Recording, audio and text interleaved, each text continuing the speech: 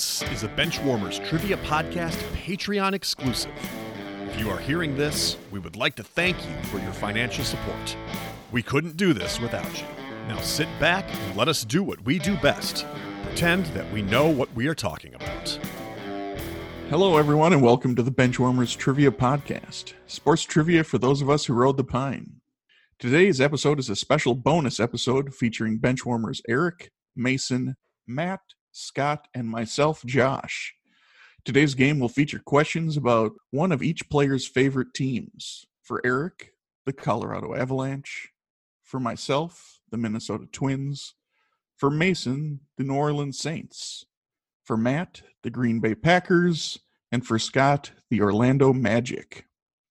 Each benchwarmer was assigned a team to write 8 questions about. These questions will be answered by the expert benchwarmer, who will check in first, followed by a team of the remaining 3 benchwarmers. Each correct answer will be worth 10 points. Anything you guys want to say before we get this game underway? No, excited. Who wrote my questions? I did. Okay, so it wasn't Scott, so it's better if Scott didn't do it, because I don't know what he would have came up with. Every single answer would have been Peter Forsberg. That's correct. Hey, you never know. You might find that same thing happen here. Well, we'll find out shortly here. Okay, so it is time for the Colorado Avalanche trivia given by Mason. All right, we will get started with question number 1.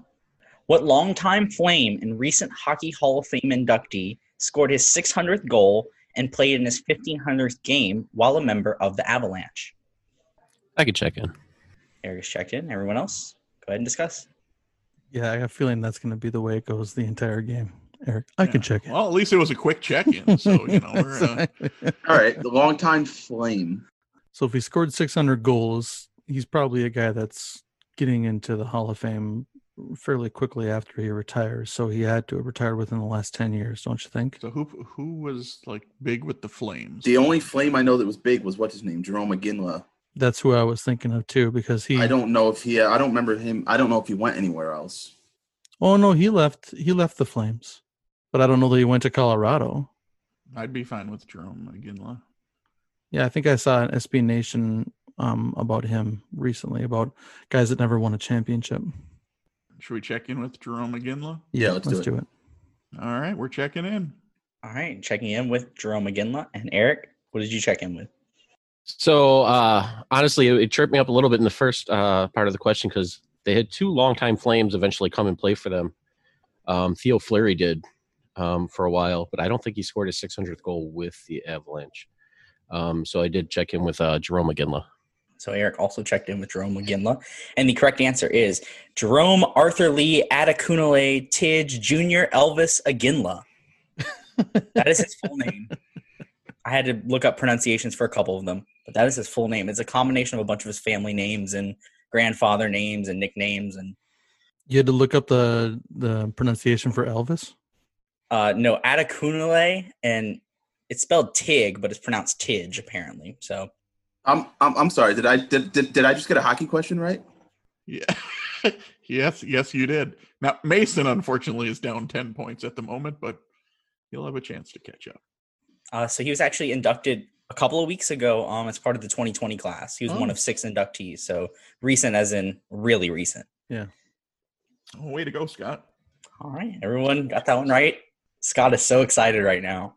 I'm about to retire from this podcast because destiny fulfilled, my friends. Hey, there's still 7 questions left. You never know. You might get a couple more. I don't care. I got one. Fair enough. All right. Question number 2.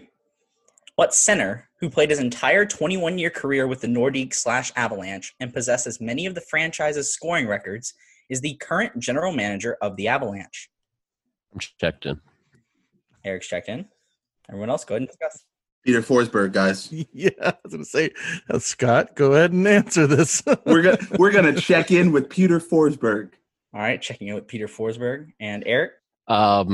Sorry, Scott. Don't care. It's Joe Sakic. Eric's checking with Joe Sakic, and that is the correct answer. He is one of 6 players to be a part of both of their Stanley Cup wins. So, all right. Question number 3. The current owner of the Avalanche, as well as the Denver Nuggets, is married to the longtime owner of the MLS's Colorado Rapids, Premier League's Arsenal, and the Los Angeles Rams. What last name do they share? I get check in. Eric's checked in. Everyone else? The owner of the Rams.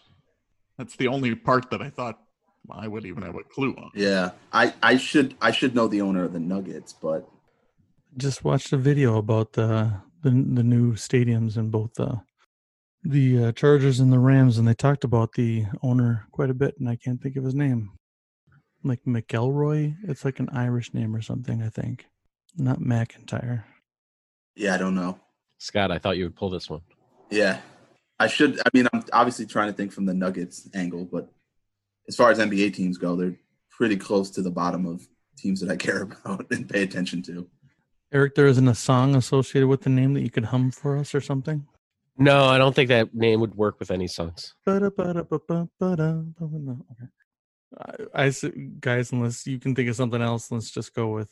I mean, if you think it's something Irish, then I'd be fine going with your one guess you initially had. I'd be fine with that. McElroy? That's Sure. not it. I know that's not it, but I Well, mean, sure. Yeah. And come up with a funnier Irish sounding name. McShamus Moneybags. sure, McShamus Moneybags. works for me. Check it in. Yeah, checked it in. So you checked in with Seamus Moneyback. I can't even say it. No, Mick Seamus. Get it right. Jeez.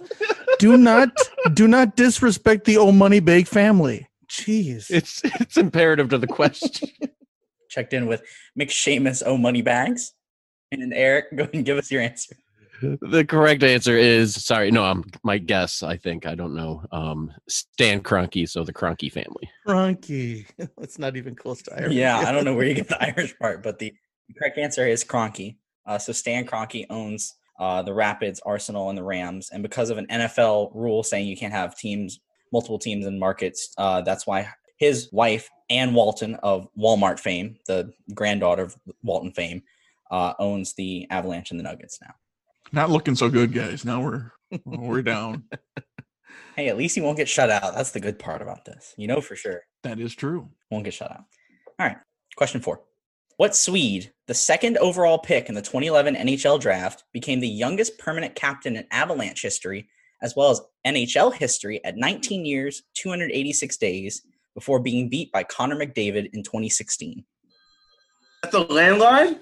Landlines. Landline. It's not the landline. I will tell you, that is my dad's phone. It's not a landline. There's some range on that thing. That's his ringtone. He has a rotary phone. I'm checked in. But yeah, Eric's checked in. Everybody else, go ahead and talk it out. How many Swedish hockey players drafted in 2011? Do you guys know? I don't know any. Nope. I don't know. I'll give you guys a hint. He's very handsome.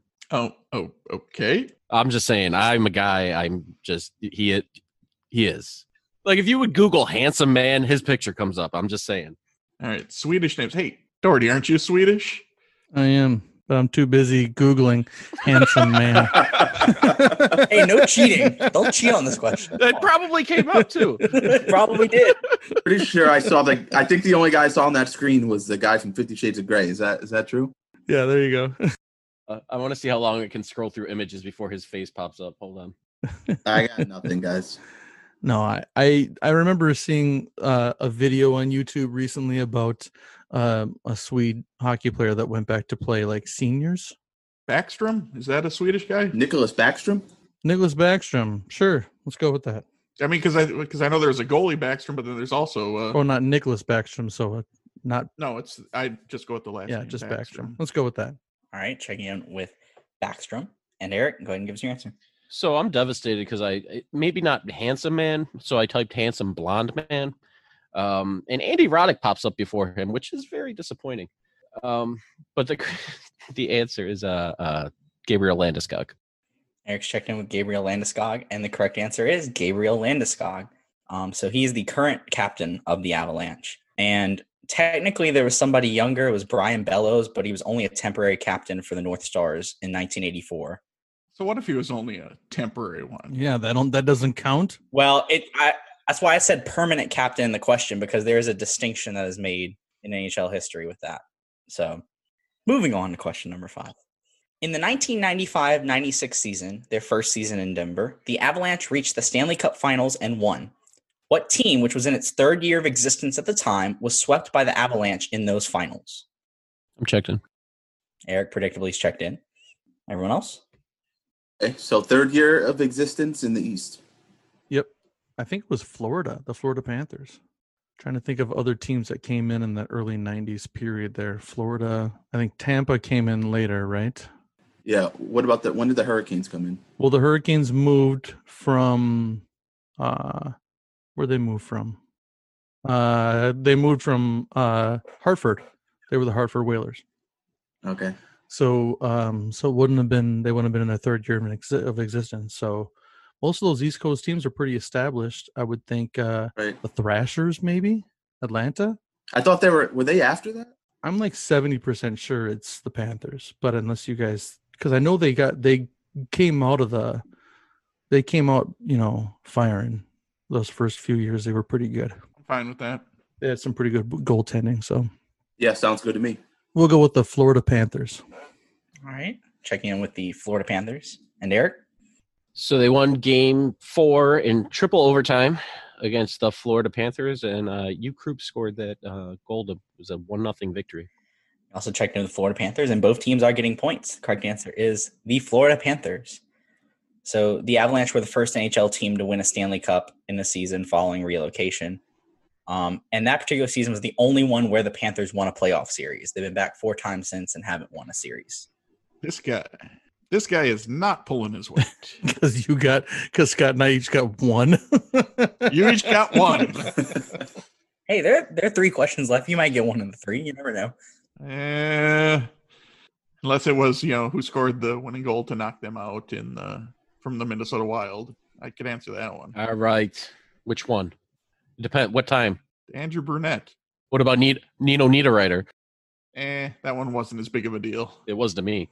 Anyway. Moving on. Question 6. Another notable fact is that the Avalanche had the longest streak in NHL history of consecutive division titles, and this streak started in their first season. How many consecutive seasons did they win their division to set this record? All right, I'm going to check in. Eric's checking in. Matt, Josh, and Scott, go ahead and talk. Well, so who's in their division? Oh, I sound like such an idiot. Well, so they came in and what was that 90? What did he say? They moved there in 94, the 94-95 season. Yeah.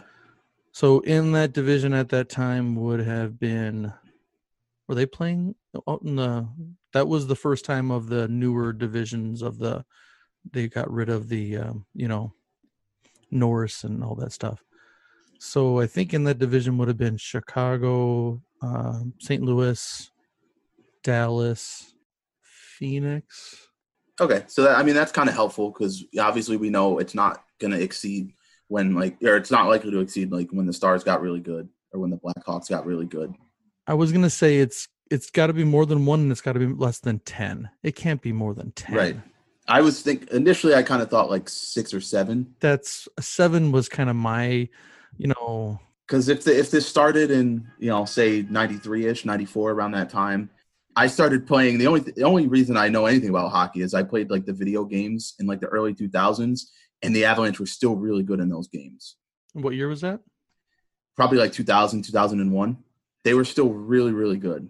I say we go with 8 just because it's got to be an extraordinary number, right? Because that was a record for the most amount of division championships in a row. That's a lot. I mean, it could be 8. Well, I have no real clue. Yeah, neither do I. This is a total guess. I'm just... You could pick 6, you could pick 7, you could pick 8. Just don't pick more than they've been around. I guess that'd be the only. Scott, pick a number. I'd go 7. We'll check it in with 7. All right, checking in with 7. And Eric? You guys had it, and then you didn't. They won 8 straight division titles, and their divisions actually switched probably towards the end of it, too, so it wasn't the same division every time. But checking in with 8. Eric's checked in with 8, and one team's getting points. The correct answer is 8. So they won from 95-96 all the way to 02-03, and they also made 2 other straight playoff appearances before ending their playoff streak in 06-07. Don't let me talk you out of right answers, guys. Come on. Haven't you learned anything yet? Dang. Question 7. Before the move to Denver, Comsat Entertainment Group bought the team and struggled to decide on a team name, considering names such as the Blizzards and Black Bears. However, they decided on a particular name, but the public backlash to the name was so bad they changed it to the Avalanche. What name, which even Nuno Betancourt might have had objection to, did Comsat almost choose? I got this one, guys. All right. Oh, I think you got me, Mason. Oh, I mean, it can't all be easy. I mean, they could. This is the easiest one you've asked. Is it? If you understand the hint. I wasn't even paying attention to that. Damn it. See, I'm talking too much. I get so excited about knowing something. Dude, stop being me. You're not being me today. Giveaway answers. I have half the name I can't, but I'm not getting the hint, so I don't. I mean, I will accept just the mascot part of it. Oh, really? Okay. All right. No, I got that. Then I can check in. Okay. Eric's checking in. Well, Nuno Betancourt is the guitarist for Extreme. So my guess is they would have been the Extreme. Let's do that then.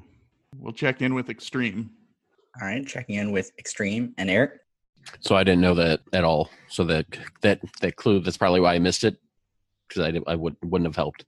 I knew they were the Extreme, but I didn't remember because it wasn't Colorado, it wasn't Denver, it was something else, and I couldn't remember what it was. And I'm sure when I hear it, I'll kick myself. But I checked in with Extreme. Also checked in with Extreme. And yes, Josh picked up on the clue. I was going to add Gary Sharon, but I figured that he's more famous of the two, give the subtler clue. But the correct answer is the Rocky Mountain Extreme. But Extreme is correct. That's all I needed for that one. That's I figured you were only going to need that part. Yeah. Yeah, that was a bad team name. So good thing they changed it. Crossover with our halftime round. Hey, we've each gotten one. Yay. Yeah, we can't get the next one right. We got to do. Go ahead and take it right now, and then Yeah, not have to worry about it. I mean, odds are we won't get it anyways. Probably. there. All right, question 8. This one's a long one, so I'll be more than glad to read it again as well.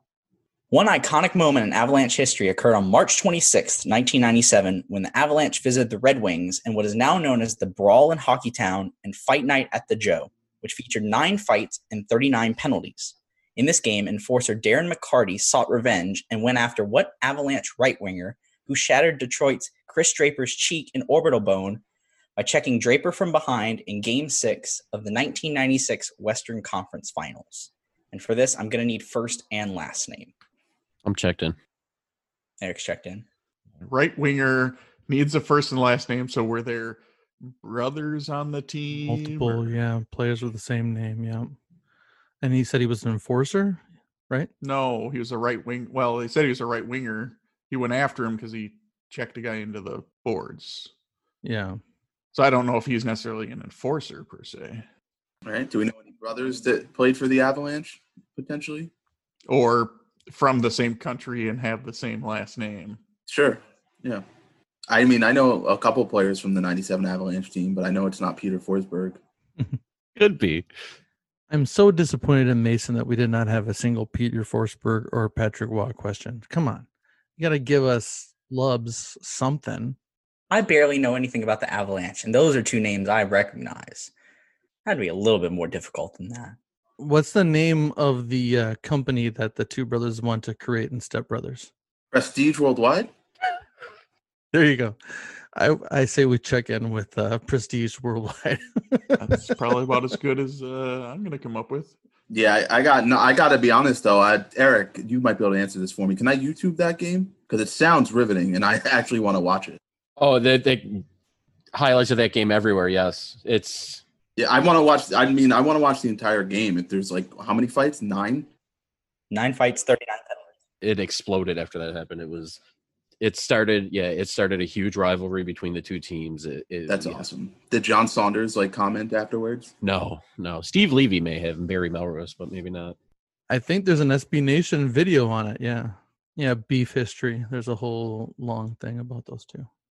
Do we want to check in with Prestige Worldwide? I think that's a good idea. Yeah. Hold on. Let me go put my tuxedo on real quick. Okay. All right. So you're checking in with Prestige Worldwide. And Eric, go ahead and give us your answer. I checked him with he wasn't a good regular season guy, but he shares the last name with one of the greatest players in NHL history. It was Claude Lemieux. Eric checked in with Claude Lemieux, and that is the correct answer. The reason I had to clarify is there were 4 different players with the last name Lemieux in the league at the time. There's Mario, Elaine, Claude, and Jocelyn. So all 4 of those. Same time, so that's why I needed the first and last name.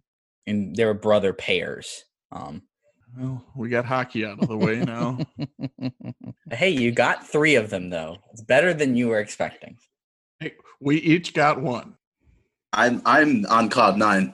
And I got one not because of the sports reference. Because of the pop culture reference. You're going to start an extreme podcast now. I'm all in. Okay, so after the Avalanche trivia, we have the following scores. Mason, as the host, did not score any yet. The team of Josh, Matt, and Scott has 30 points, and Eric has set the pace as during his expert round with 80 points. It is now time for Minnesota Twins trivia given by Matt. All right. Thanks, Josh. For this Minnesota Twins themed bonus round, we'll start with 2 standard question and answer trivia questions, each worth 10 points. Then we'll move on to 2 pre and post game questions, each worth 10 points. Then 2 how low can you go with a total of 10 points each. We'll get to the scoring when we get to that. And then we'll wrap it up with 2 more standard Q&A trivia questions worth 10 points each. We'll start off with question number 1. The Hall of Famer Kirby Puckett was drafted by the Twins number 3 overall, but in what year did he make his Major League Baseball debut? I'll check in. Okay, so I'm thinking it's like mid to late 80s. 86 came to my mind, but I was thinking 86 or 87 were kind of the 2 in my head that I was thinking. I mean, they won the series in 87. okay. If they won in 87, maybe it was a little bit before 86. Yeah, was he a rookie on that team? I mean, he could have come up in 86 and then been in his second year in 87. I know he was more established, obviously, when they won it in 91. If he was on the 87 team, maybe like 84, 85? I like 84. It seems a little early to me, though. Like, because, I mean, he retired, he had the glaucoma and everything. He didn't. Yeah. He had to retire kind of early, and he was, like, relatively young. So when did he retire? Because I don't know much about him, really. 90. It was, like, early 90s. 95? Did he make it to 95? It was 94, 95. It was around there. Yeah. Yeah, no, it's definitely, yeah. I think he played about 10 seasons. So 84, 85 puts it right there. I like 84 better than 85. I'm good either way, 84 or 85, but I do feel good about those. All right, Mason, which one do you like better, 84 or 85? I mean, like I said, I don't know much about this particular player. I'm inclined to go 84. Let's go with it. Checking in with 84. So, yep. So the challenges are checking in with 84. Josh, what do you got? His rookie baseball card was 1985. Typically, the rookie cards, they had, part of a season under their belt from previous. Sometimes it could be more than one, but I went with 1984 as well. Yep. Kirby Puckett made his Major League debut on May 8th of 1984. In his first game against the Angels, Kirby went 4 for 5 with 1 run. So points all around for everyone. Good job. All right. Question number 2. After beating the 2002 Moneyball A's in 5 games, the Twins went on to face the Angels in the ALCS. They ended losing the series in 5 games. But what Twins closer got the save in a tight 2-1 game 1? All right, I'll check in. All right, guys, talk it out. Okay, Eric, I know you know your closers. I'm pretty sure this is Eddie Guardado. Nathan was after that, right? Nathan wasn't until like 2004. Yeah, Nathan wasn't 02 yet. I know Everyday Eddie was their closer in the early 2000s. Who was the guy right before him? Like the closer before him? Yeah. There's the guy I remember from the 90s. I don't think he didn't make it that far into the 2000s. Aguilera or something like that. Oh, Rick Aguilera. Yeah, he's not the closer in 02. Okay. I don't even think he was still in the league in 02. I know LaTroy Hawkins was in that bullpen, but I think he was more of a setup guy. No, we can go with yours. Mason, any input? Absolutely none. I mean, I could maybe name a pitcher on that team. Maybe. I'll probably be wrong anyway. So I'm good with whatever you want to go with. You trusted me in 1984. I trust you with this one. All right, so let's check in with everyday Eddie Guardado. All right, you guys are checking in with Eddie Guardado. Josh, what do you got? Yeah, I went through the same debate in my head. I was thinking about Nathan. That was first popped, but I was like, no, I think Brzezinski was still on the team because that was one of the players they got in the Brzezinski trade. So I was like, can't be Nathan. So then, and I don't think LaTroy Hawkins would have been closing at that time. He did have a small stretch where he was their closer, but I also checked in with everyday Eddie Guardado. Yep, and both teams getting points here. It is everyday Eddie Guardado. Eddie was a 2-time All-Star and led the AL in saves in 2002, and on his way to a 16-year Major League Baseball career. I didn't know it was that long. So in my Googling, I was sitting there, wow, 16 years. Good for him. Those lefty relievers last, man. Right. Yep. And just to clear it up, Rick Aguilera did transition from a closer to a starter roughly 1994. And then he stayed a starter for about 4 more years and he retired in the late 90s. I don't know who the closer was before Eddie in the late 90s, but Eddie started as the closer about 2000. And then the year after him came in with good old level at LaTroy Hawkins, and then 2004 is when he lost his job to Joe Nathan. Okay, we'll move on to question number 3, which is in our pre- and post-game round, Minnesota Twins edition. So everyone ready? This utility infielder with a fantastic first name made his major league debut for the Minnesota Twins in April of 2008, while also having 2 stints with the club in the late 70s and late 80s, on his way to a long-term broadcasting career with the club, though I'm not sure when he'll be home. I think I'm going to just have to check in with not the right answer. All right. Mason, Scott, and Eric, why don't you talk it out? Mason, what's on your mind? So I don't know if he's the broadcaster, but I have an idea because I played MLB The Show, and he's one of my starting pitchers. Is Bert Blyleven. Okay. So that seems like it would fit a last name maybe. And I don't know how long he played. I just know he's around that time period. Sure. No, he definitely is. I can see the card, and I remember him being around that time period. The other thing, I'm trying to figure out what the fantastic part is. Yeah. Is that? Yeah. Right. Is he saying really good first name, or is it Matt? Is it Matt? Because it would be he would say fantastic. That's kind of what I was thinking. But okay, so Matt something Bert Blyleven. I was trying to go through utility infielders for the Twins. Yeah, I mean, I can name a lot of guys that were on the Twins around that time, but I think Christian Guzman had just left. Jason Bartlett, I think, was gone by then. What about, is it Matt Tolbert? Did you guys say that already? No. Matt Tolbert Blyleven. Is he a player? Do we know for sure? Yeah, the name's familiar. Was he a utility infielder, though? Yeah, I think that's the best guess we're going to have. I like Matt Tolbert Blyleven. I don't think we're going to come up with anything remotely better than that. I'm okay with that, too. All right, let's go with it. All right, so you guys are checking in with Matt Tolbert Blyleven. Okay. Josh, what did you check in with? Well, I think they're right. But to be honest with you, I don't remember Matt Tolbert being a Twin. That name doesn't even ring a bell to me. Even if I would have clued in on the fantastic first name of Matt, I wouldn't have come up with Tolbert. So I am checked in with Nick Puntobert Blyleven. I like that better. Yeah. Talk about a real utility infielder. He played outfield, too. He played everywhere. Nick Puntobert Blyleven. All right. So points on one side, it is Matt Tolbert Blyleven. Yeah. Sorry about that, Josh. I thought if anybody's going to get Matt Tolbert, it was going to be you. So, and I only added the fantastic first name in just earlier today because I thought it was way too hard without that, with just saying a utility infielder 2008. But even if I would have been somebody on my team saying fantastic name of Matt, I don't know if I would have come up with Tolbert. Dang it. All right. So points for the whatever other team, non-expert team. We'll move on to pre and post game number 2. This 3-time All-Star, Cy Young winner, and virtuoso on the mound would find himself in a Mets uniform after his time with the Twins, and also started his 21-year Major League Baseball career with the Twins to later have stints with 10 other clubs, primarily as a relief pitcher. I'm checked in. Okay, Josh has checked in. Non-experts, go ahead and expert away. All right. So the first part's Johan Santana. Right? Yeah. So how does Wait, you say virtuoso? What does that have to do with Johan Santana?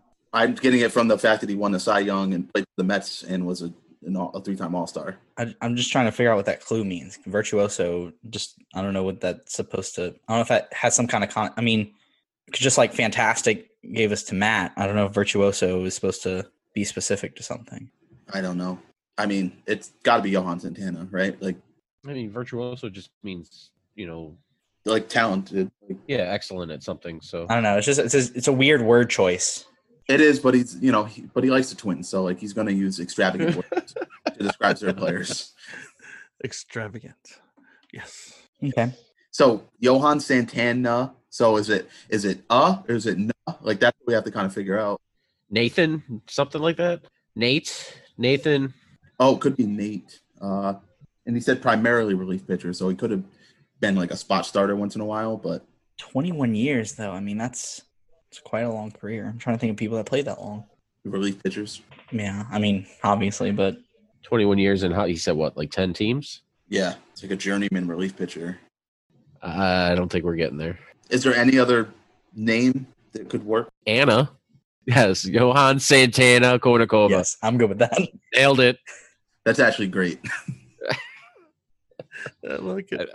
Well, I'm going to use that as a pre and post game. Good one.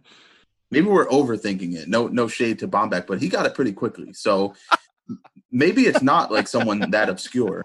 If Josh got it, we should all be getting it. Sweet Jesus. No, I'm not saying that. I'm just saying that like he got it relatively quickly is my point. I'm throwing in the towel. I think we should check in with Johan Santana Konikova. Okay, you are checked with Johan Santana Konikova. Josh, please tell me you got this one. I got this one. So the second half I already mentioned the guy once. Kirby Puckett? Nope. But you have the wrong Cy Young winner for the Twins. This would be Frankie Sweet Music Viola Troy Hawkins. That is correct. It is Frank Viola Troy Hawkins. So Virtuoso was a clue. Virtuoso was a clue because for the 3-time that he was All-Star and a Cy Young winner, Frank Viola was always called Sweet Music. Well done. That's a very well-written question there, Matt. Thanks, Scott. I appreciate that. All right, we'll move on to how low can you go? Same thing as normal. We got 5 different hints to an answer, and we're going to go 10 points after the first hint, 8 points after the second, 6, 4, and then 2 after the 5th hint. Okay? So the first how low can you go is, who am I? Hint number 1. I was born in Santo Domingo, Dominican Republic. There's only one player I can think of from the Dominican Republic, Right? There's only one. especially from Santo Domingo. Isn't half the league from the Dominican Republic? Okay, maybe the second one will get it for you, Josh. Should I go on to the second hint? Yeah, I need another clue. All right, we'll take another clue. Hint number 2, or clue number 2. I was initially signed by the Mariners and assigned to their single A team, the Wisconsin Timber Rattlers. There, I would learn to love the Green Bay Packers, a devotion that I hold lifelong and to this day. I thought this was a Twins round. I couldn't resist. That literally means nothing. Actually, I think I have an idea, guys. We do too. All right, well, I can't let them get ahead, so I'm gonna check in, I guess. Okay, so you both checking in? We are. Okay. So I initially sent a chat to Eric. I said, I'm pretty sure it's David Ortiz. I remember him being in the Mariners system. Yeah, I vaguely remember hearing about that from the Mariners series. I think they mentioned that briefly because they had a bunch of people that went through their system but never played for him. Yeah, we're checked in with David Ortiz. Okay. Josh, what are you checking in with? I am also checking in with Big Papi, David Ortiz. Clue number 3 was I was one of the Mariners' most impressive prospects, but was traded to the Twins in order to fulfill an earlier trade that needed a player to be named later. Clue number 4 was in 2002, as a part of the Twins playoff roster, I pinch hit at DH in Game 5 in the top of the 9th inning. In that at-bat, I drove in what would become the Division Series winning run. In 2002, I was released by the brilliant Twins front office and picked up by the Boston Red Sox, where I went on to win 3 World Series, play in 10 All-Star games, be an ALCS MVP, World Series MVP, and almost certainly a lock for Cooperstown. The answer is Big Papi himself, David Ortiz. All right, and question number, will this be 6, is what am I? Clue number 1.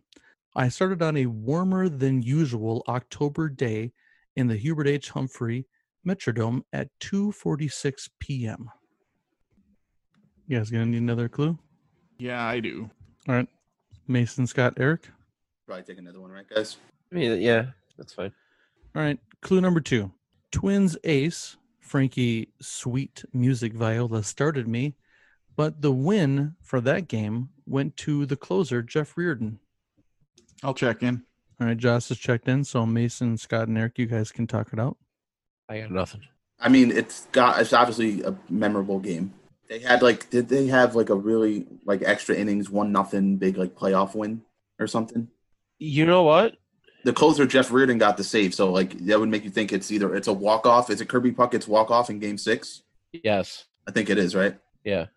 Was it Game 6 of the 87 series? No, it's 91. No, 91. 91? Yeah. 91. Let's go with it. Mason, what do you think? Your guess is as good as mine. I trust you on this one. Actually, our guess is better than yours because you don't have one. You're saying Game 6 of the 1991 World Series? Okay. So they're checked in with that. Josh, what did you check in with? So Viola was not on the team in 91. He got traded in 88 to the Mets. But I do believe this would be Game 7 of the 1987 World Series. Is that the one with the where what's his name pitched into the 9th inning? Nope, that was also 91 when Jack Morris pitched 10 innings.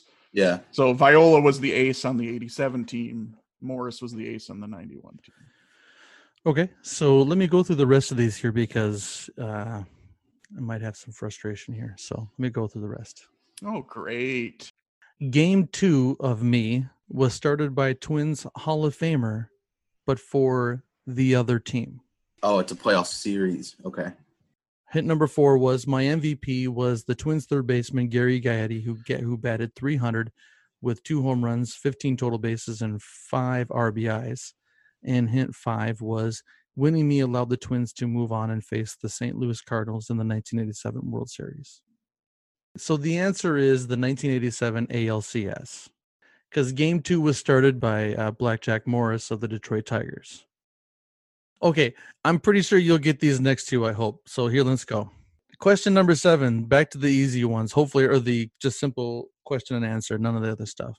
In 1993, the Twins had back-to-back first-round draft picks at number 20 and 21.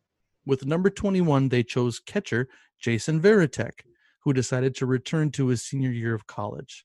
What member of the Soul Patrol did the Twins select with pick number 20 to patrol center field? Checked in. Got to be Torrey Hunter, right, guys? That's my guess. Would he make it that easy? Yeah, he said these were easier and the time frame fits. Okay. Center field he did that for them for. What's the Soul Patrol have to do with anything? Think that's the nickname of their outfield at one point? Was it? I don't know. I think so. I think it's got to be Torrey Hunter based on the time frame. Let's go with it. All right, Josh, then what are you checking in with? Well, I also checked in with Torrey Hunter. That's right. The answer is Torrey Hunter. The 2001 Twins outfield featured Torrey at center with Jock Jones in left and Matt Lawson at right. The nickname Soul Patrol was given to them by longtime Twins beat writer for the Minneapolis Star-Tribune, Lavelle E. Neal. All right, last question.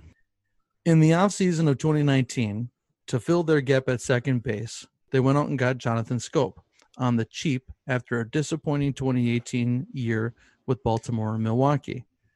But in May, the Twins called up this man from Rochester.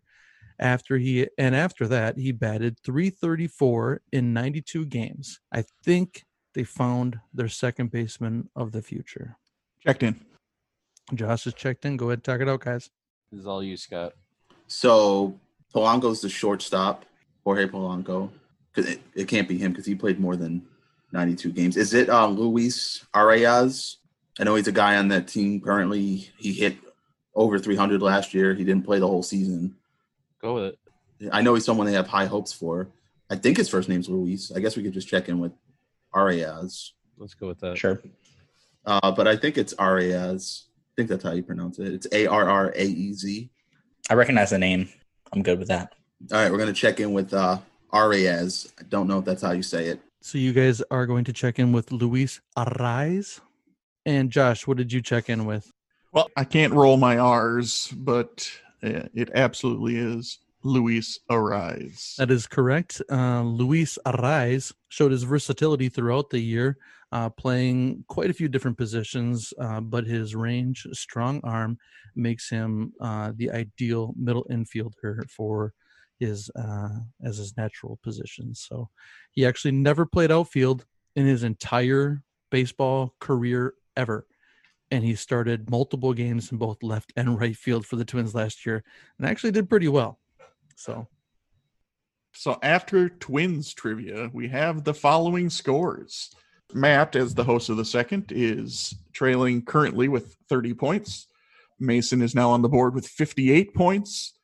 Both Scott and myself have 88 points, and Eric is still leading the way with 138 points. I'm kind of upset that I let Eric to some points there. I probably should have sabotaged him a little bit to make it easier for us later. Damn it. So it is now time for the New Orleans Saints trivia given by Scott. All right. Question 1. Ironically, New Orleans was awarded an NFL expansion team on November 1st, which just happened to be All Saints Day. In what year did this happen? I'm going to go ahead and check in. All right, Mason is checked in. hold on a second. I know this. So Jim Taylor, Packers running back, signed with the Saints for their first season in 1967. So then they must have been awarded either in November of 66 or November of 65. But I wouldn't think they would give them almost 2 years full. I have a feeling it's probably November of 66. That's what I would think. I wouldn't think it'd be more than a year's worth back. Because Super Bowl II did not feature Horning and Taylor. Oh, yeah. It featured other running backs, and that was 1967. So I'd be cool with 66. thank you. I'm here for something. All right, so the challengers here are checking in with 1966. Mason, what was your answer? Well, I was just double checking that I had the years right, but the Saints' first season was 1967. So I had to figure they would get their expansion the year before. So I had 1966 as well. And both teams are correct. It was on All Saints Day, November 1st, 1966. Nice job, Matt. I pull my weight once in a while. I'm a big guy. All right, on to question 2. In what year did the Saints finally make their first playoff appearance? Let me go ahead and check in. Checked in. You guys can talk it out. Yeah, weren't they like really bad for a long time? It was a while. They were like the laughing stock, I remember. I want to say that it was a 1983 because that was a strike-shortened season, and I thought a lot of wacky teams made the playoffs because they had a lot of guys who crossed over the lines. I'm pretty sure the Redskins made or won the Super Bowl that year, but I remember the Packers went to the playoffs also. I thought it was close to 20 years. 87, if their first season was 67. 86, 87, 87. Yeah. I vaguely remember 20 years or 21 years. That the 20-year thing sounds familiar. Because I remember there was a one of those top 10 on NFL networks with like the worst teams of all time, and they would pick a specific year. And I remember they said like the first 20 years of the Saints, it was hard to pick which team to put on there. So that's why they showed like their highlight shelf, and there was like one like videotape on there.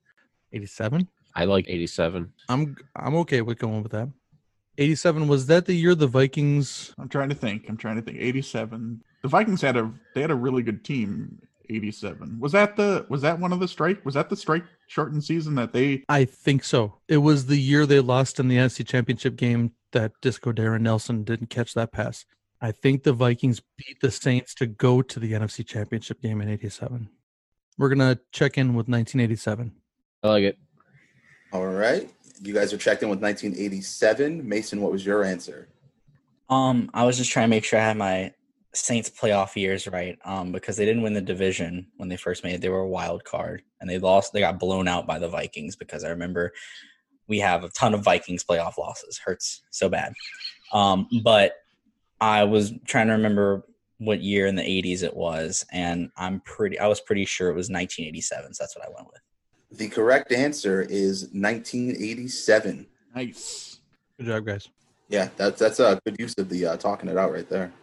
Okay, haven't stumped anyone yet. Question number 3.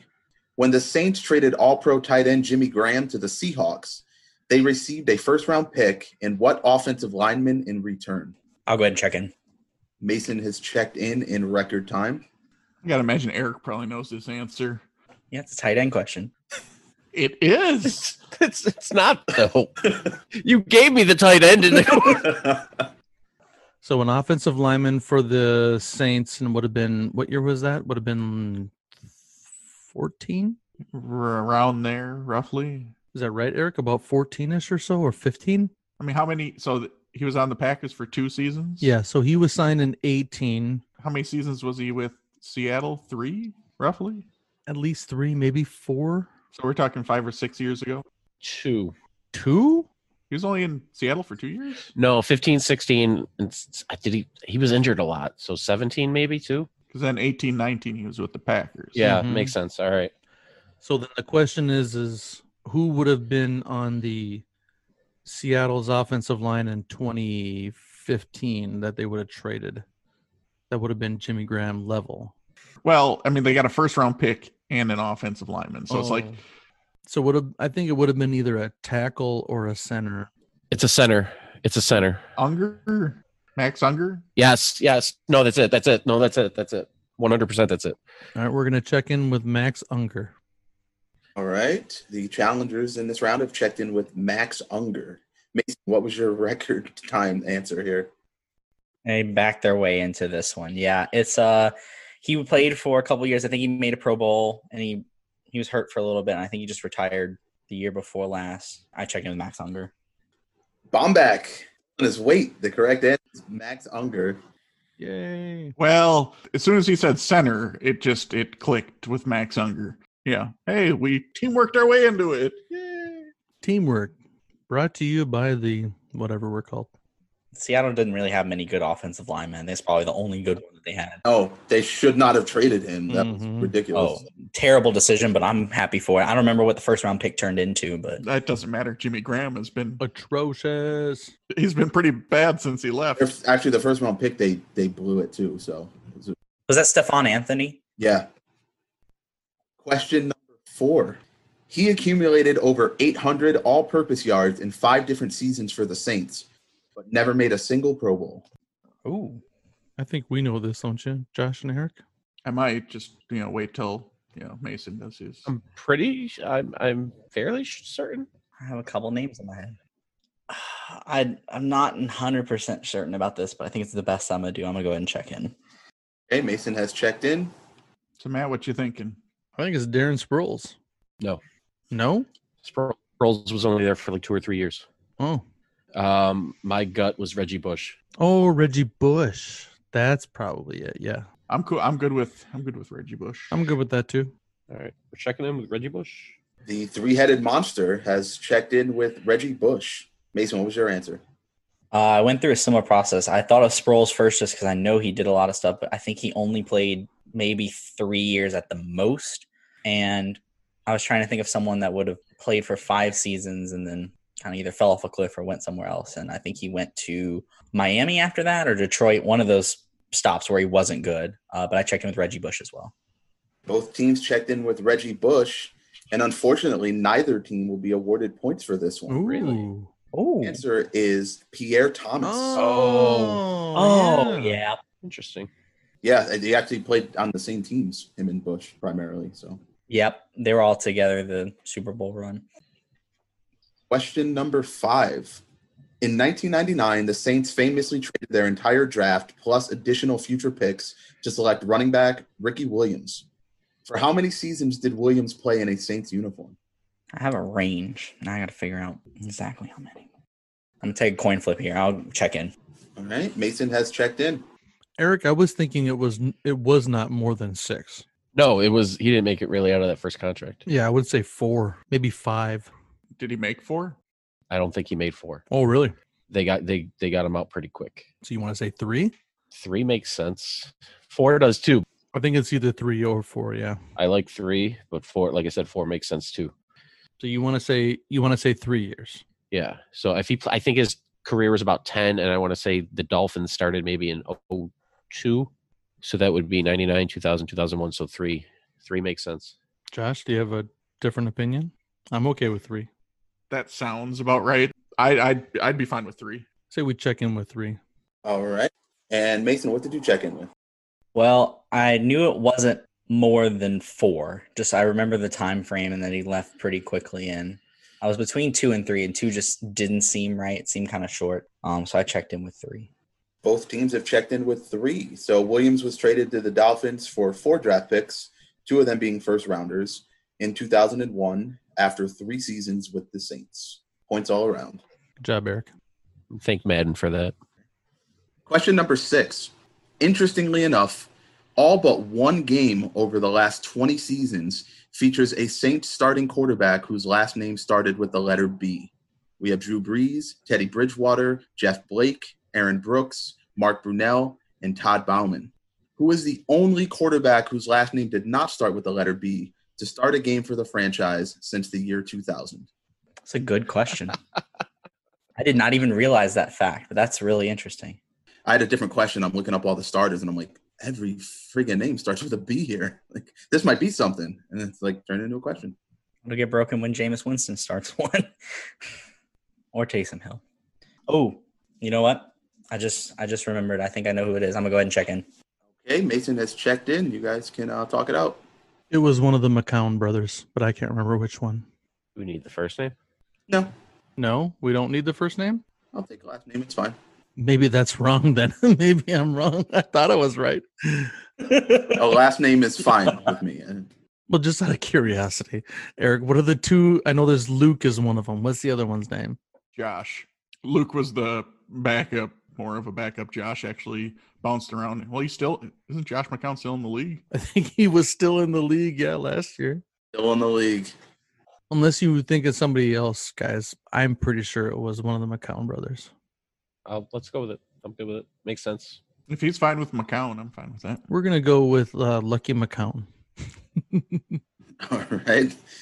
The checked-in answer was McCown. Mason, what did you check in with? All right. Well, I had to go back, and I remember I think Drew Brees hurt his rotator cuff or something. He was out for a game. And I remember he was a backup quarterback because he did a Verizon commercial for some reason in a Saints uniform, and that is Luke McCown. Yeah, like we said, Lukey McCown. Nice job there, guys. The correct answer is Luke McCown. On to question number 7. In 2014, the Saints decided to spread their wings and bolster their secondary, signing what 3-time Pro Bowler to a 6-year, $56 million deal? Yeah, we got it. We'll check in. Not your turn. I don't know what you guys are talking about. Nobody sent me a chat.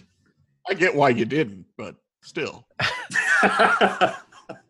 Man, I'm between 2 right now. Man. Oh. I'm going to go ahead and check in. Okay, Mason has checked in. Mason, you can go first on this one. What did you check in with? Well, I knew there were a couple of Saints secondary signings that didn't pan out at the time. First, I went to Brandon Browner because I know he committed an atrocious number of penalties for the Saints and had a pretty sizable contract. But spread your wings was the clue there because his last name would be appropriate for that. I went with Jarius Byrd. Okay, Mason has checked in with Jarius Byrd. What did you guys check in with?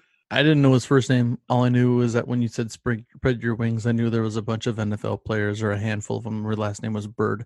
So I said Bird over to Eric, and he said, yes, Bird. So I don't know if his first name is Jarius or Ladarius or Jamarius. I don't know, but Bird, yeah. Yeah, I figured I'd throw a clue in there to make it a little bit easier to get. Spread their wings was indeed the clue. The correct answer is Jarius Byrd. The 8th and final question is, In the 6th round of the 2000 NFL Draft, the Saints selected a quarterback. This player went on to throw for over 22,000 yards and 100 touchdowns in his career, making 2 Pro Bowls along the way. Who was this quarterback that was taken 31 picks before Tom Brady? I'll go ahead and check in. We can check it if you want. I have it. Okay. No, I figured you did. I figured we don't need to talk about it. No, I mean, if you want to talk about it, we can talk about Mark Bulger all you want. I mean, he was great. Played for the Rams for a while. Sure did. Yeah. Okay, we're checking in with Mark Bulger. Okay. The bad guys in this round have checked in with Mark Bulger. Mason, what was your answer? Yeah, I was literally going through all the 6 before Tom Brady, and I don't think he ever played for the Saints, or if he did, he played for a very brief time. But I also checked in with Mark Bulger. He was actually cut during the preseason. Never played with them. The correct answer is Mark Bulger. He throws one of the prettiest balls. He was he was pretty good. He was really good. He didn't get a lot of credit, but he was pretty good. So after Saints trivia, we have the following scores. Scott is currently at 88 points. Matt is currently at 100 points. Mason at 128. Obviously, those 3 have already asked their questions. They get to do nothing but gain points from here on out. Josh, myself, is at 158, and Eric eclipsed the 200-point mark with 208. It is now time for Green Bay Packers trivia given by myself. Question 1, a little pre- and post-game to start off the round.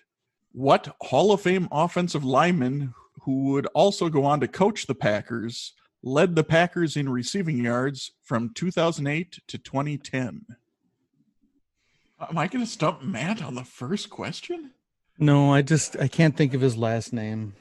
All right, yeah, I think I got it. I'll go ahead and check in. Matt has checked in. All right, trio, what you got? You guys can talk it out. I have less than nothing. It's Donald Driver. Greg Jennings is the receiver, right? It's got to be 2008, 2010. I'm leaning toward Greg Jennings just because I know he was I think he was more prolific at the time. Well, that would have been towards the end of Driver's run there, and like kind of in the middle, because I think Greg Jennings came out in like 05-ish. In 2010 was their Super Bowl run, and I remember him being a good part of that team. So I'm leaning towards that, but I don't know anyone with the last name Greg. So we're looking at, right, an O lineman who also coached there, whose last name could be Greg or have Greg in it, or could have Donald in it if it is Driver. So McDonald or... That seems more likely than Greg. But I just... Yeah, Eric asked me, like, how many Packers coaches can you name? And I can only name, Lombardi, and then, the ones I was alive for, Mike Holmgren, Mike McCarthy, Mike Sherman, the Mikes. And it's got to be Greg Jennings then, right? You would think. If I had to pick between the two, I'm thinking it's Greg Jennings. I can't really think of any other Packers coach. I think Ray Rhodes might have coached the Packers at some point, but again, that doesn't help. So it could have been someone on the Super Bowl teams and then coached in like the 70s or 80s. That's like a blind spot for me with Green Bay. Like, Yeah. After Starr, before Favre is all. Between Starr and Favre is kind of dark. Yeah. Yeah. Yeah. It's the forgotten years of the Packers. Yeah. Forgotten decades. There's a lineman named Greg from the Packers. I don't know his first name. Well, that would be what we need. And it's not a common first name, so I don't think it's something we'd be able to stumble upon. I don't think it's going to be like that one Josh and I backed into just by thinking of somebody born in the 40s. John Brody. Mason, what's your dad's name?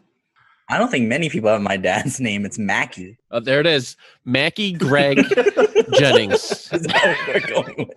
Yeah. All right. Shout out to my dad. I hope you're right. All right. So the trio is checking in with Mackie Greg Jennings. And Matt, what do you got? And that it is spelled differently. His last name is spelled with 2 G's, and Greg Jennings is with 1 G. And the Greg Jennings part was the hard part for me. I was sitting there going like, his Greg is number 85. He played for the Packers for like 8 years, went to the Vikings. What in the hell is his last name? Oh my God.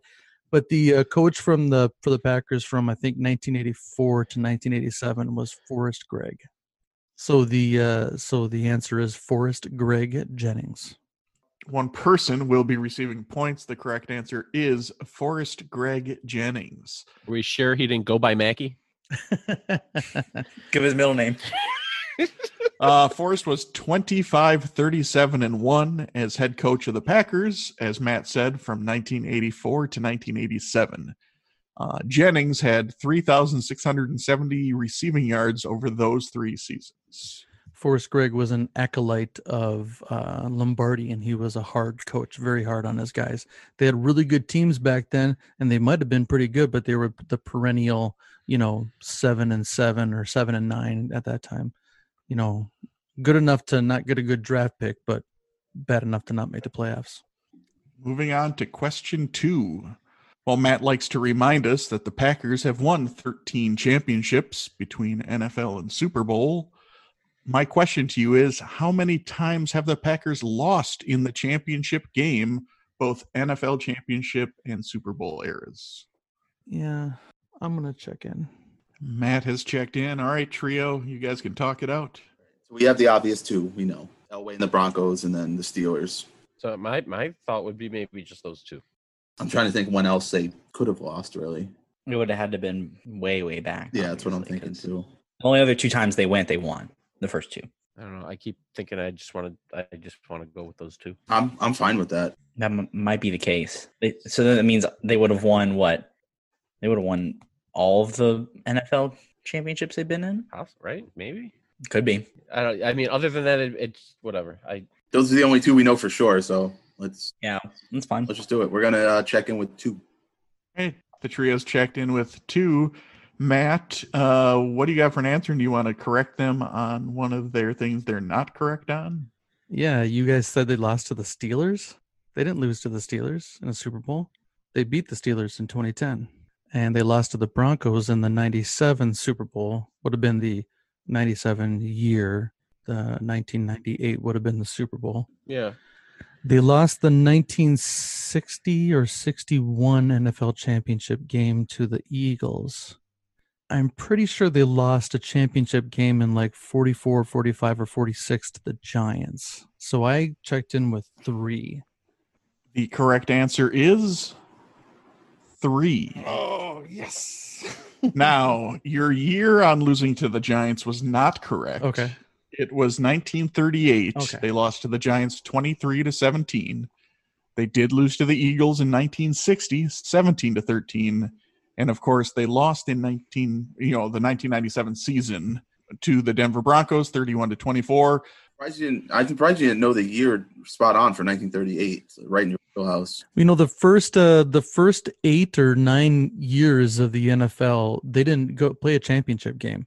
So I'm going to guess 1938 must have been one of the first years, somewhere maybe in the top 3 or 4 years or so that they played a championship game. Okay, question 3. The Packers have retired 6 players' numbers. Name 4 of these players. I've checked in, yes. Trio, do it up. Mason, what are you thinking? Okay. Favre, obvious. Bart Starr, Ray Nitschke, Don Hudson. We talked about him earlier. Maybe Reggie White. How sure are you about Hudson? He was a pretty dominant receiver, I would think, if you're going to retire. Okay. Well, I mean, we got 5. I mean, we can cut Hudson and go with Favre, Starr, Nitschke, and Reggie White. I say we do that. Yeah. Okay, so the trio is checking in with Favre, Starr, Nitschke, and White, correct? Yes. All right, Matt, give me your 4, and then if you want, try to give me the other 2. Yeah, they got me thinking here. One of the names that I wrote, because I wrote down 6, and I'm now just picking the 4 that I'm going to go with.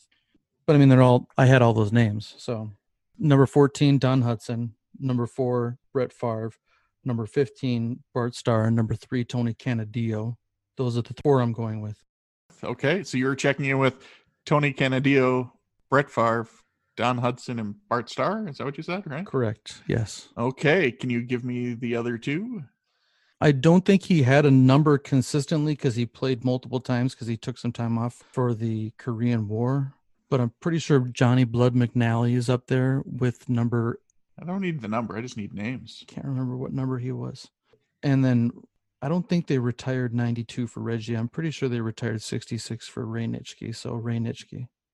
Okay, so Matt, you successfully gave me 5 correct answers. And the trio also gave me 5 correct answers. He gave Canadillo, you guys gave White. So Tony Canadillo, number 3. Brett Favre, number 4. Don Hudson, number 14. Bart Starr, number 15. Ray Nitschke, number 66. And Reggie White, number 92. Good job, guys. You are all getting points.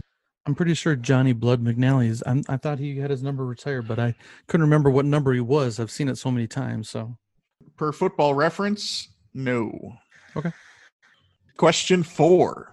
Only one time has a Packers wide receiver finished a season with more than 1,500 yards receiving. Name him. Okay, I'm checked in. All right, Maz checked in. Trio, you guys can talk it out. So my first guess was Javon Walker, but the more I think about it, I don't think he hit 15. 15's a lot. Yeah. Yeah. But then I remember Jordy Nelson. That's one of the names I had on my short list. Yeah, my short list was Freeman, Javon Walker, and Jordy Nelson. I had Devontae Adams too, but I don't think he got there. I don't think he has. He doesn't play full seasons. Yeah. I just was thinking of Packer receivers that were, primary receivers that might have gotten there. Pretty sure, just based on my all the fantasy magazines I've read, Jordy Nelson makes the most sense. I like Jordy too because he was such a deep threat. I mean, he was catching, consistently catching like 20, 25-yard passes. That adds up a lot. Yeah. I say we go with Jordy. I'm good with that. All right, the trio's checking in with Jordy Nelson. Matt Doherty, what you got for an answer? So that Javon Walker does make sense. That one might be right. All those other guys had complimentary receivers that all caught a lot of yardage. I think it was the 1985 team, and I believe his name was James Lofton with Mr. Lynn Dickey as a quarterback. So Matt is going with James Lofton. The correct answer is Jordy Nelson. In 2014, he had 1,519 receiving yards. They've had 3 other players who caught more than 1,400. Sterling Sharp did it twice. Antonio Freeman did it once. And Robert Brooks was 3 yards away from 1,500 in 1995. I forgot he was a guy. I forgot, dude. It was Antonio Freeman and Robert Brooks all day, and Mark Chimura all day for Favre. I forgot about Sterling Sharp, man. Jeez. James Lofton's best single season was 1984, where he had 1,361 yards. Okay. Question 5. What AFC West team derailed the 2011 Packers' attempt at a perfect regular season by defeating them in a Week 15 game? I'm checked in. Matt's checked in. Trio. Yeah, it was the Romeo Crennel-led Kansas City Chiefs. I'm pretty confident on that. Like, I remember watching that game. Yeah. And I was like, how the Chiefs were bad. Right. And I was like, how are they beating them? We know Brody Croyle wasn't the starter. Yeah. It wasn't Matt Castle?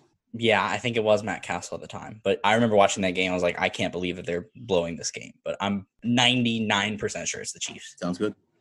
You guys checking in with the Kansas City Chiefs? Yeah, we'll check in with that. All right, Matt, your answer is? Yeah, the Kansas City Chiefs. The correct answer is the Kansas City Chiefs. They won 19-14 at Arrowhead Stadium. The Packers would finish the season 15-1 and go on to lose to the New York Giants in the divisional round of the playoffs. Moving on to question number 6. The Packers have drafted 12 players who went on to be elected into the Pro Football Hall of Fame. One was drafted first overall, the earliest in the draft for a Packer Hall of Famer, and one was drafted 200th overall, the latest in the draft for a Packer Hall of Famer. Name either of these Hall of Famers. I'm checked in. Matt is checked in. Trio, you guys can talk it out. Okay, so I'm only going to be useful if it's like 80s and on, probably. So is there anyone relatively recent that has gone in that was primarily a Packer? I mean, Sterling Sharp didn't make it, did he? I don't think so. When was Reggie White drafted? Like, where in the draft? I mean, not like what year. I don't think it was 200th. That's what I thought, but he was already an answer. I don't think he'd do that. True. Good point. So 200th would be, what, 6th round? Yeah. Trying to think if there's any guys in the 90s. It could be earlier, and it could have been like a later round pick. If it was like one of the earlier teams, it could have been like a 10th round pick or something, with Right. I can't think of anybody they drafted number 1 overall. No, I can't either. I mean, Don Makowski? He went to the Hall of Fame. I don't even know what that name is. No, exactly. Well, all right, so let's do this. So, QBs that play for the Packers in the Hall of Fame. Starr. Favre. No, neither of them. It could have been Bart Starr. I mean, that's not out of the question. He could have been, when he was drafted back then, he could have very well been either one of those. I don't think he was first overall, but Running backs, Packers in the Hall of Fame. I don't think Dorsey Levens quite made it. So who's that one you sent me in the chat for the previous question, Scott? Paul Hornung? Yeah. he might have went. I think he went number 1. I think he did too. I mean, he's in the Hall of Fame, right? I'm pretty sure about that. Oh yeah. If that would be it. Go with it. Well, I'm good with that. Cool. We're gonna check in with Paul Hornung. All right, so the trio's checking with Paul Hornung. What do you got for an answer? Yep. 1958 Notre Dame. Paul Hornung was the number 1 overall pick. I'm pretty sure the other one, though, I'm going to go with Paul Hornung as my official answer, but I'm pretty sure the other one drafted in either the 15th or the 17th round out of Alabama was Bart Starr. The correct answers are Paul Hornung, who was first round, first overall in 1957, Oh, 7. Oh. and Bart Starr, who was drafted in the 17th round, 200th overall in 1956. Oh, the year before. Okay. Yep. So you guys both got it with the Paul Hornung. All right, moving on. Number 7. What Packers coach has the greatest win-loss percentage in Packers history? Yeah, I'll lock in, sure. Matt is checked in. Trio, what you got? So I think we all agree, right? Yeah. He didn't put they had to have coached so many games, so 13-3 this last year. yeah. That's what I figure it's an 8-12 winning percentage. I don't think anybody can beat that. Gotta be kidding me. Come on. We're gonna check in with Matt LaFleur. The trio is checked in with Matt LaFleur. You just kicked Matt's dog. That's basically what you did. Matt, what you got for an answer? Yeah, I said Vince Lombardi. He didn't have a losing season, so screw you guys. Neither did Matt LaFleur. The correct answer is Matt LaFleur. He has an 8-13 winning percentage. He is 13-3 as a Packers coach. Vince Lombardi is currently second with a 754 winning percentage. He was 89-29-4. Okay, so moving on to the final question. In 1989, what offensive lineman was selected second overall by the Packers, directly ahead of Hall of Famers Barry Sanders, Derek Brooks, and Deion Sanders? I'm checked in. We can check in, guys. Yep. All right, trio, what you got for an answer? It's the incredible bulk, Tony Mandarich. All right, the trio's checked in with Tony Mandarich and Matt. Yeah, the pride of Michigan State, who went on to actually have a pretty decent career with the Colts after he flamed out with the Packers, Tony Mandarich. And the correct answer is Tony Mandarich. Hall of Famer Steve Atwater was also selected in the first round, 20th overall in the same draft. Now, in the Packers' defense, Mandarich was considered one of the best ever prospects for an offensive lineman. He just turned out not to be quite that. And it just, when I saw the 3 that were selected right after him, it's like, ouch. Yeah. Well, he was all roided out too, so that was Yeah. My brother still has his number 77 Tony Mandarich jersey from when he was however old, 14 years old. So After the Packer trivia, we have the following scores. We have Scott with 148. We have myself with 158. We have Matt with 160. Mason with 188. And Eric, who can still be caught if Mason gets all the points as part of the trio, at 268. So we still could have a tie. But Mason is the only one that can possibly catch Eric. It is now time for the Orlando Magic trivia given by Eric. all right, guys. So writing these questions, I'm a Magic fan myself, so I tried not to go too hard. So let's see how we do. I'm not a Magic fan. I just strategically picked a team where I was alive during their entire existence. All right. Question 1. The Magic have had a fair amount of lottery picks in their history. However, they've only had one pick that was number 2 overall. What guard did they take that only spent 3 seasons with the team before being traded? I can check in. All right. Scott's checked in. Mason, talking out to yourself. All right, I can think of guards that went first. No, I don't know any second. Penny Hardaway was first. He was first overall? Yeah, he was first. The only guard I know that played with the Magic was Scotty Brooks. Yeah. He was not second overall. Nick Anderson, but he played for more than 3 seasons with the Magic. And he might have been a forward. Yeah, I consider him a small forward. I wonder if it's somebody more recent. All right. Jameer Nelson wasn't second overall. I'm just trying to think of Magic guards at this point. And, Yeah. Are we sure it's not Jimmer Fredette? He was drafted by the Kings. Goodness, no. All right. What about how long did JJ Redick play for the Magic? Because he was drafted by them. I don't know how long he would have been. Would have he been second? He might have been second overall, possibly. No. Now that I'm thinking about it, second overall. What year was that? That would have been. So he's like 35 now because he's playing for the Pelicans. So maybe he's not 35, but he's around that age. He's old. So 15 years ago, maybe. So 2005, 2006 draft. That's Bargnani. I don't think he was second. Or Bogut. I don't think he was second. Oh, wait. Let me think. Was it? He was drafted by the Magic. Was he second overall? Maybe he was. Well, give us a name and we'll think about it. Well, I'm trying to think. Oh, yeah, him. Victor Oladipo came into my head because he went to the Pacers, I think, after that. Or not the Pacers. We played for the Pacers, but I don't know where he was there for a couple seasons and then left. I think you might be onto something. That he could have been second overall. And he had a rough start to his career. Yeah. I think you might have landed on it because he was drafted high. I was just trying to think of guards at that time. He was there for a couple seasons. I don't remember him necessarily with the Magic, but I do believe he was a second overall pick.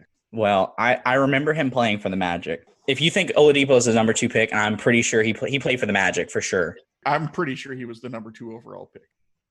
Matt, what you got? You got anything to add? Oh, I'm sorry. I'm sorry. Were we talking about Derek Bugard? What now? Matt contributing as usual. Thank you. I said Scotty Brooks. Come on. I think we should go with Oladipo. Mason, go ahead. You check that in. You came up with it. So. All right. We'll check in with Victor Oladipo. All right. And Scott, what's your answer? It's Victor Oladipo. All right. Both teams are getting points. 2013 draft, Victor Oladipo was taken second overall by the Magic. It's actually one of the most memorable drafts to me because the first overall pick, when it was announced, you just heard shock on the broadcast. Like someone's like, what? Yeah. Anthony Bennett. You know, everyone knows Anthony Bennett. Yeah. Great Timberwolf Anthony Bennett. Yes, oh, right? He was terrible. That draft was terrible. I'm sorry. What year was this again? 2013. Way after your time. When did the Wolves have a number 1 overall pick? No. They got back-to-back number 1 draft picks. Wasn't back-to-back? Yeah. 13 and 14? In Cleveland. When they traded Kevin Love. Because they got Anthony Bennett and what's his name that we just traded away who is terrible? Andrew Wiggins. But he was a number 1 overall pick? Yes. Both of them were number 1 overall picks. That's how bad they were. You don't remember that. Pull that up on YouTube. The 2013 NBA draft number 1 overall pick announcement. When they announce Anthony Bennett, you hear somebody just say, what? There was like no consensus number 1, but. All right. Question 2. The Magic have drafted 3 players number 1 overall. Most know Shaq, Dwight Howard. Who is the other player drafted number 1 overall by the Magic who never played with them? I can check in. Never played with them. Then Penny wasn't a number 1 overall pick. Maybe not. I thought he was. Eric and I were shaking our heads no when you guys said that. Okay. He was high, but maybe he wasn't one.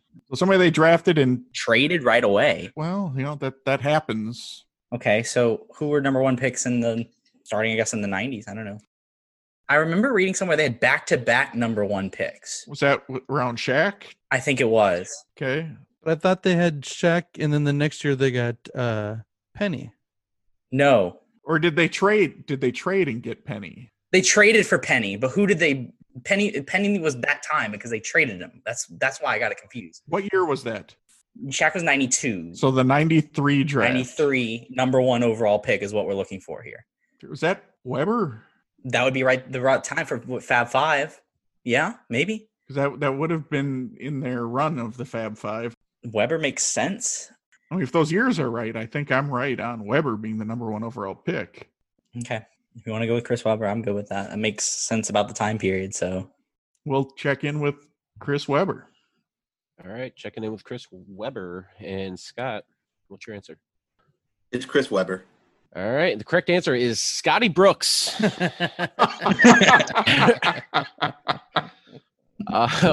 it was Chris Webber. Webber was drafted by the Magic and then traded to the Golden State Warriors in exchange for Penny Hardaway and 3 future first-round picks. Yeah, big haul. Big haul. Well, Webber was, super consensus number 1. Right. Yeah.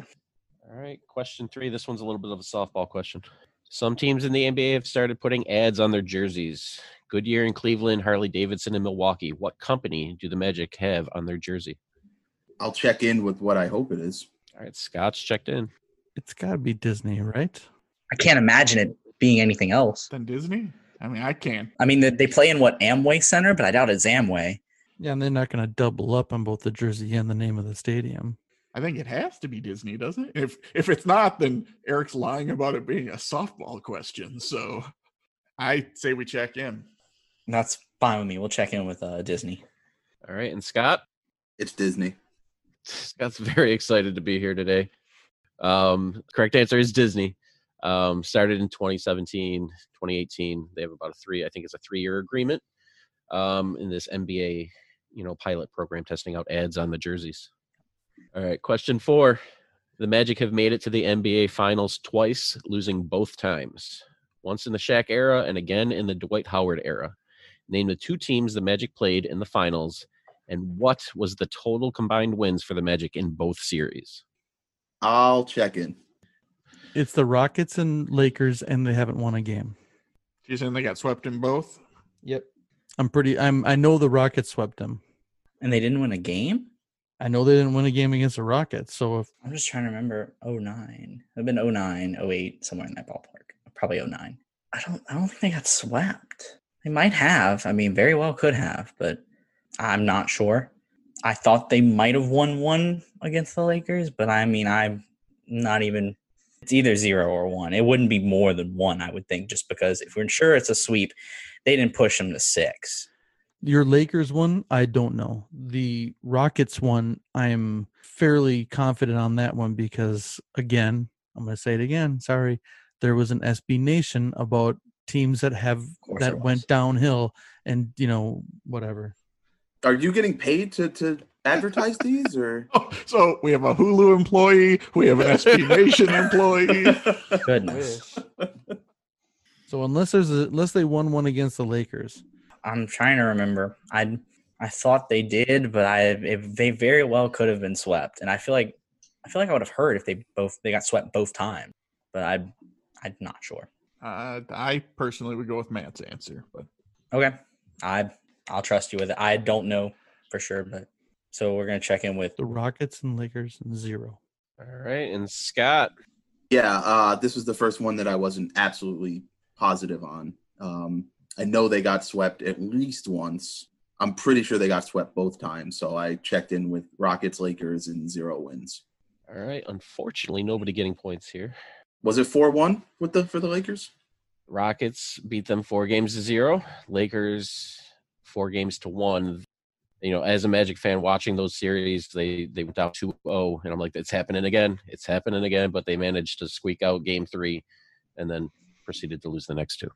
I don't remember them squeaking that out at all. Wow. All right, question 5. The Magic franchise has had 5 former players elected to the Basketball Hall of Fame. What slam dunk champion and what big man entered their Hall of Fame careers with the Magic? I need both players. I'll go ahead and check in. All right, Scott's checked in. Now I'm going to take a nap because I think this is going to take a while. I think the big man might be Robert Parrish. He played with the Magic? Really? He played with like every team towards the end. And I just remember talking in a different episode that we were recording that Dan was saying that Robert Parrish had like the last 4 or 5 years of his career played for a a different team every year. But I might be wrong. I'm just throwing it out there. But let's go to the slam dunk champion, and then we'll move back to this one. All right. So what year did they start the slam dunk championship? So you have like Jordan won, you have Wilkins won, Spud Webb won.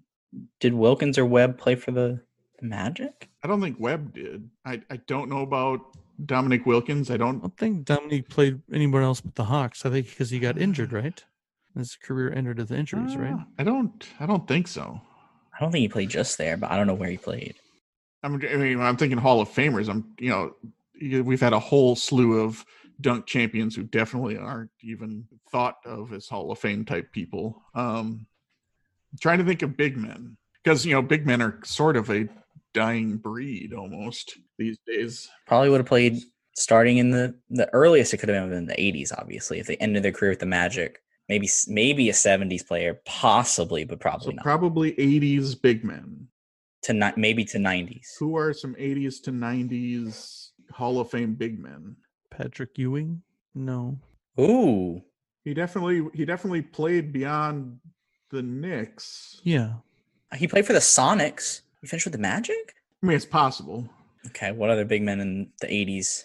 I mean, because like Olajuwon didn't play anywhere other than Houston, I don't think. No. Robinson didn't play anywhere other than the Spurs. Ewing Magic is like kind of clicking in my head, but I don't even know if that's... Well, see, the thing is, they could have played their last season with the Magic, and... Yeah, like 1 year contract. Yeah, the more I was thinking about Patrick Ewing, I started to think I remember him being... Although maybe I'm thinking of him, was he an assistant coach with them? I'm fine with going with Patrick Ewing for the big man. Okay. And then who do we got for the slam dunk champion? So, not Jordan. We don't know about Webb or Wilkins. You seemed confident Webb wasn't. Is Webb in the Hall of Fame? Yeah, I was going to say, I don't think Spud Webb's in the Hall of Fame. Probably not. Is Dominic Wilkins in the Hall of Fame? Dominic Wilkins has to be in the Hall of Fame. I would think so. I like Dominic Wilkins.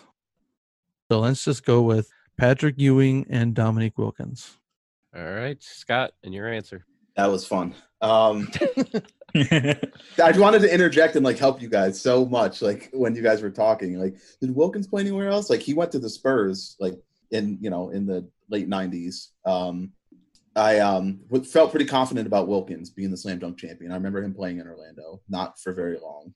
So I did check in with Dominique Wilkins. And then you guys are going through the big men and all this, and you're like, Hakeem never played anywhere else. And it's like, well, yeah, he did. He spent his last season somewhere else. He did. I'm not going to say where because I actually have it for a question.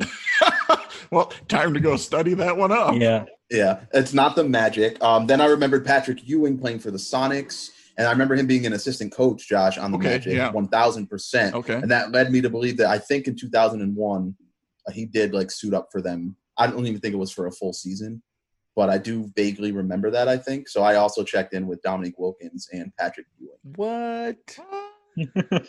So the correct answer is Dominique Wilkins. He ended his career with the Magic, and Patrick Ewing ended his career with the Magic and was an assistant coach from 2007 to 2012. He's now the head coach of Georgetown. Yes, he is. I think my connection with Orlando was more the assistant coach thing. But I was like, hey, Magic. It was one of the weirdest things to see is just it's Magic call a timeout and they go cut over to the bench and you just see Patrick Ewing sitting there. He was always talking to Dwight. Always. He was always, chatting with Dwight Howard. Well, that was probably his job, was coaching the centers, right? Oh, 1,000% was you're coming here to help Dwight Howard. Don't talk to the other players. Right. Question 6. As a fan of the Orlando Magic, I was surprised to see this player at number 2 on the list of franchise leaders in points scored. He played for the Magic for 10 seasons, so maybe I shouldn't be that surprised. I'll check in. Scott is checked in. So somebody played for him for a long time and was above average, but not great. And is it possibly the guy I said early on when we were talking about Nick Anderson? Ooh. So who would be first? Dwight Howard, maybe? Shaq's probably not first, I wouldn't think. No, probably not. Nope. I just know Nick Anderson was there for a long. Was he their first Was he their first draft pick? I think he was. That would have been what? 89, 90? 88 or 89. They came in with the Wolves, didn't they, Josh? The Magic and Wolves think came so. in together. I think they did. Yes. So Let's do it.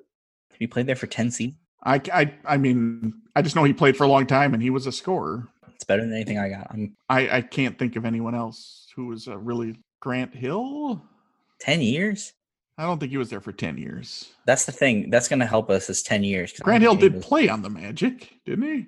Yeah, but not. Okay. No, I 10. know. Scott gave this like nasty look when I said his name. He barely played 10 games with the Well, Magic. that was when he was like all injured, wasn't he? Like, Yeah. No, he played a good 3 well, he was on the years. team for 3 years or something. All right. So are we gonna check in with Nick Anderson? Yes. That's fine. All right, we're checking in with Nick Anderson. All right, they're checked in with Nick Anderson and Scott. What is the correct answer? One of the reasons I chose the Magic, besides for the fact that they've been in existence my entire life, is I got really into them in the 90s when I first started watching basketball as a youth, with Shaq and Penny and 3D Dennis Scott and who I believe is the number 2 scorer in franchise history, Nick Anderson. All right, and the correct answer is Nick Anderson. Anderson scored 10,650 points in 10 seasons with the Magic. Second behind Dwight Howard, who's got 11,000 plus. Yep. And in third, it was Tracy McGrady. He's got about 8,000 points. Good call, Josh, or whoever picked it up.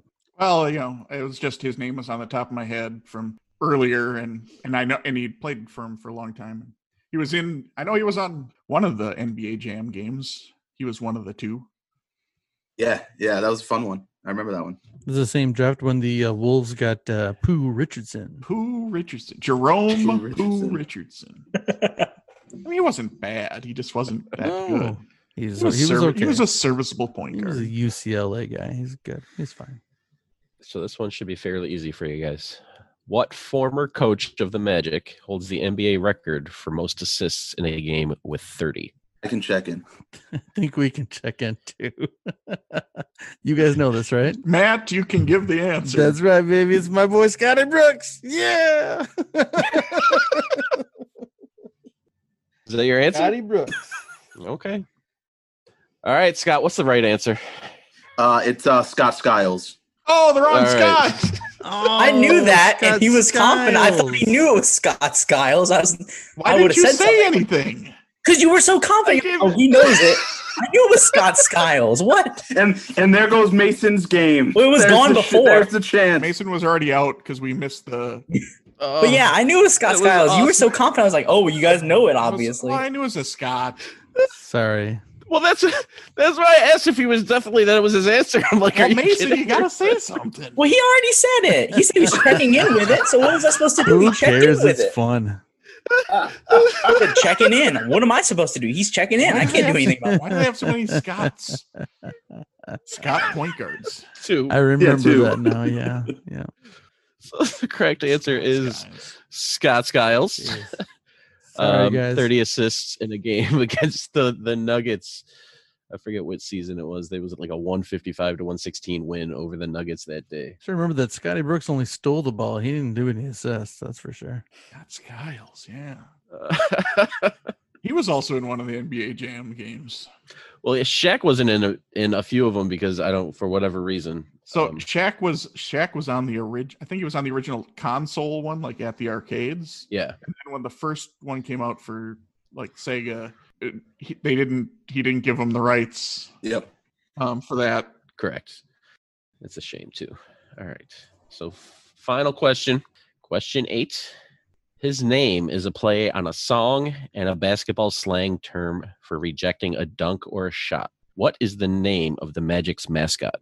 Thought I was going to go perfect this round. Damn you. You also got one wrong already. Oh, okay. Yeah. Well, then there we go. You said the 0 wins in the finals. Oh, yeah. That one doesn't count. Yeah, I agree. Yeah, Scott right. Skiles I shouldn't think count. 'cause we all Scott Skiles counts because Yes. Scott Skiles. Oh, God. I'm writing a whole game on Scotty Brooks. I'm not playing that one. out of protest. Every pre and post game is going to be Scotty Brooks related. Scotty Brooks Robinson. Scotty Brooks Koepka. There it is. That is Scotty Brooks. I'm trying to think which slang term for a block I want to try to maybe come up with a song reference out of. Oh, I think I got him. I am tripped. Like, I'm trying to come up with the term. I was thinking like rejection, but I can't come up with how that would be a play on a song. I mean, I can, but not one that really would make sense. I'm thinking stuffed. So then I start thinking, is his name Hot Stuff? Eric, of all the questions, like, I thought maybe you'd ask me about Fran Vasquez, a lottery pick that they chose in 2006. Like, I know that, who never played for them. He stayed overseas, but I didn't expect a mascot question. Like, I know that their original name was the Orlando Sentinels. Like, I know all this. I was prepared for these questions. Or they were actually, at one point, they were going to call them the Orlando Juice, and they were going to be like OJ. The Heat were one of their team names as well, and the Tropics. Yep. And then they were going to literally call them the Orlando Juice. Yeah. That's terrible. The Sentinels was one of their names? Yeah, that was like the name that was like proposed. And then they did a fan poll. Isn't that the name of their newspaper, the Orlando Sentinel? Yeah, I think so. They did a poll for the fans, and the name Challengers won because of the space shuttle. But thankfully they did not go with that, because that just sounds stupid. That sounds like an arena football team. I don't have an answer. I'm not going to drag this out any longer. So I'm just going to check in with my favorite New Kids on the Block song and say that the mascot was The Right Stuff. All right, so Scott's checked in. Mason, Josh, and Matt, what did you come up with? So I started off with just the slang term, which I sent to those guys, and that's what led to Mason getting it. I just said, is it stuff? That's the only term I could think of for a blocked dunk attempt, is a stuff. And I remember the mascot's a weird looking thing. And when I realized the song reference, this particular creature probably lived by the sea. I don't remember the rest of the lyrics. But we went with Stuff the Magic Dragon. Stuff. That's definitely right. I've heard that. He frolicked in the autumn mist in the land of Hanalei. Yep. Peter, Paul, Mary. So the correct, both teams are getting points. The correct answer is hanging Stuff the Magic Dragon. Pre and post game for the last one there. I didn't. Stuff the Magic Dragon. No, so the Magic's mascot name is Stuff the Magic Dragon, with the play on Puff the Magic Dragon and the slang term Stuff. Nice pull there, Mason. Good jobs. Hey, Matt came up with Stuff, and then it clicked right away when you said that. All right. So after the final round, the Magic Trivia, we have the following scores. With 208 points, Scott.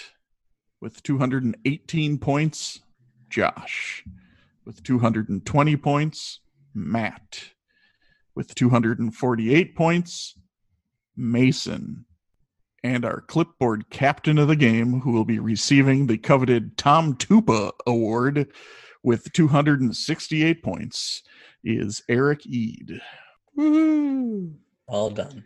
I'm so happy. It ended up being a lot closer than I thought it would be. This was a lot of fun. This was good. Yeah, it was awesome. This was fun. I just want to say, I started off this game, I got a hockey question right. So my night is made. Nice. I'm good. Goes down in podcast history. All right. Well, anyone else have anything else they want to say? No, this was great. Thanks, guys. Yeah, this was fun. Yes. Yeah, this was a lot of fun for sure. We should definitely do something like this again. I'll pick a different team. Thanks for listening to the Benchwarmers Trivia Podcast. And until next time, we'll keep the bench warm. That ball hit high and deep. Stretch! Get on back there. They look up. You can put it on the board. Yes! Into deep left center for Mitchell. And we'll see you tomorrow night. That great music you're listening to is by Justin Nozick. Thanks to him for producing that music for us. You've been listening to the Benchwarmers Trivia Podcast. Make sure to check us out on all of our social media. We are at Benchwarmers TP.